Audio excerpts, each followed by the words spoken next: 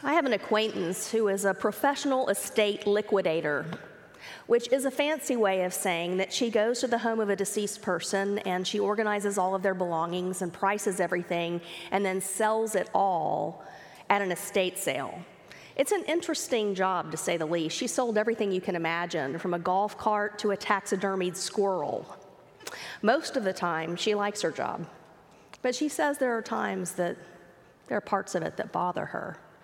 For example, when she has to watch someone's family Bible sell for $5 to a stranger, or when she has to pack up the most intimate personal belongings of a deceased person, their clothing, their shoes, even their underwear, and sell it to a dealer who she knows is just going to take all of it and throw it out on a table at a flea market. But these sales have to happen because, the friends and family of the deceased person just don't have any room or any use for the deceased person's stuff.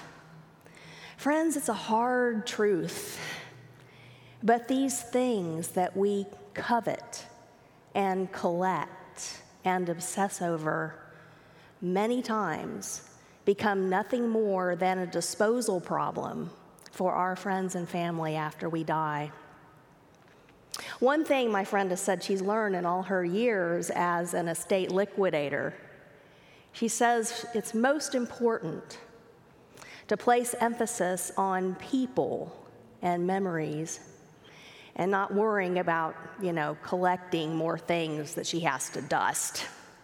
Now, I don't know if my friend has read the book of Ecclesiastes, but her words really do line up with the ancient wisdom of this book. The writer of Ecclesiastes was on a quest to discover the meaning of life, and he decided he would try different paths to see what would get him there, and the first was self-indulgence. No taxidermied squirrels for this guy. He went straight for the good stuff.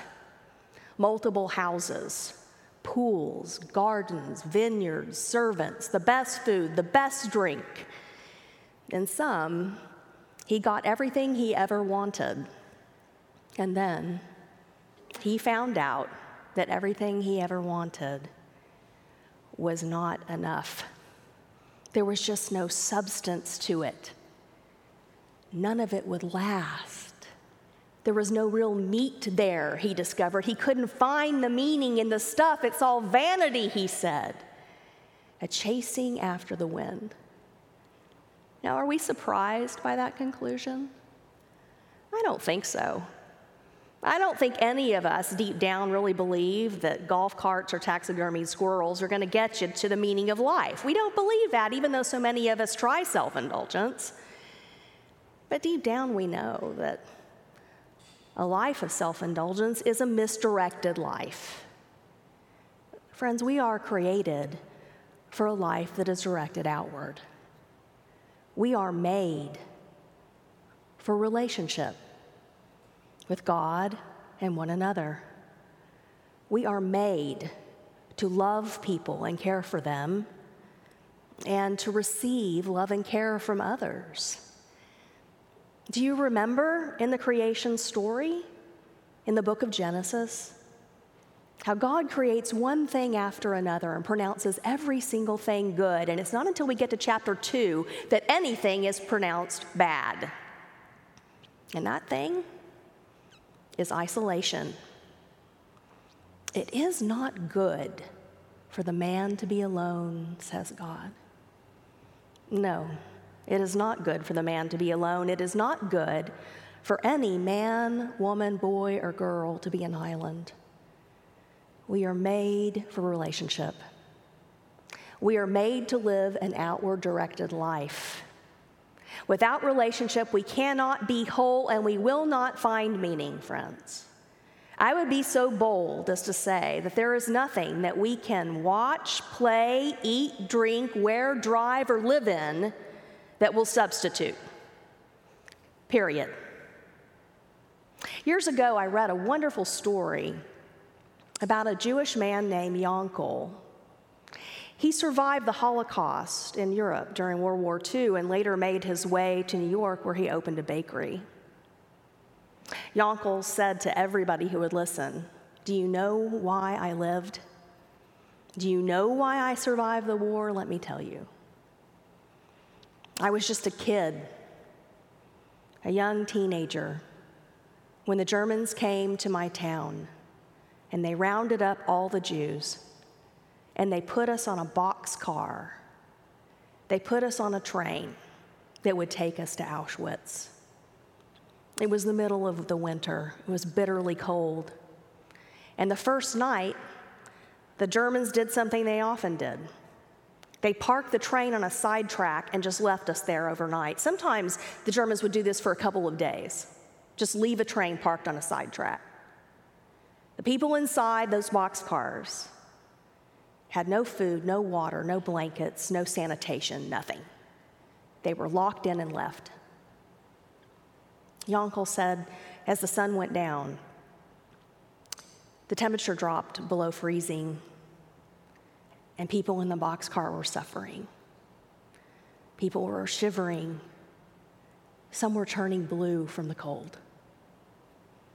Yankel said there was a man, an elderly man, on the boxcar with me. He was highly respected in my village, someone I knew well. Everyone loved him.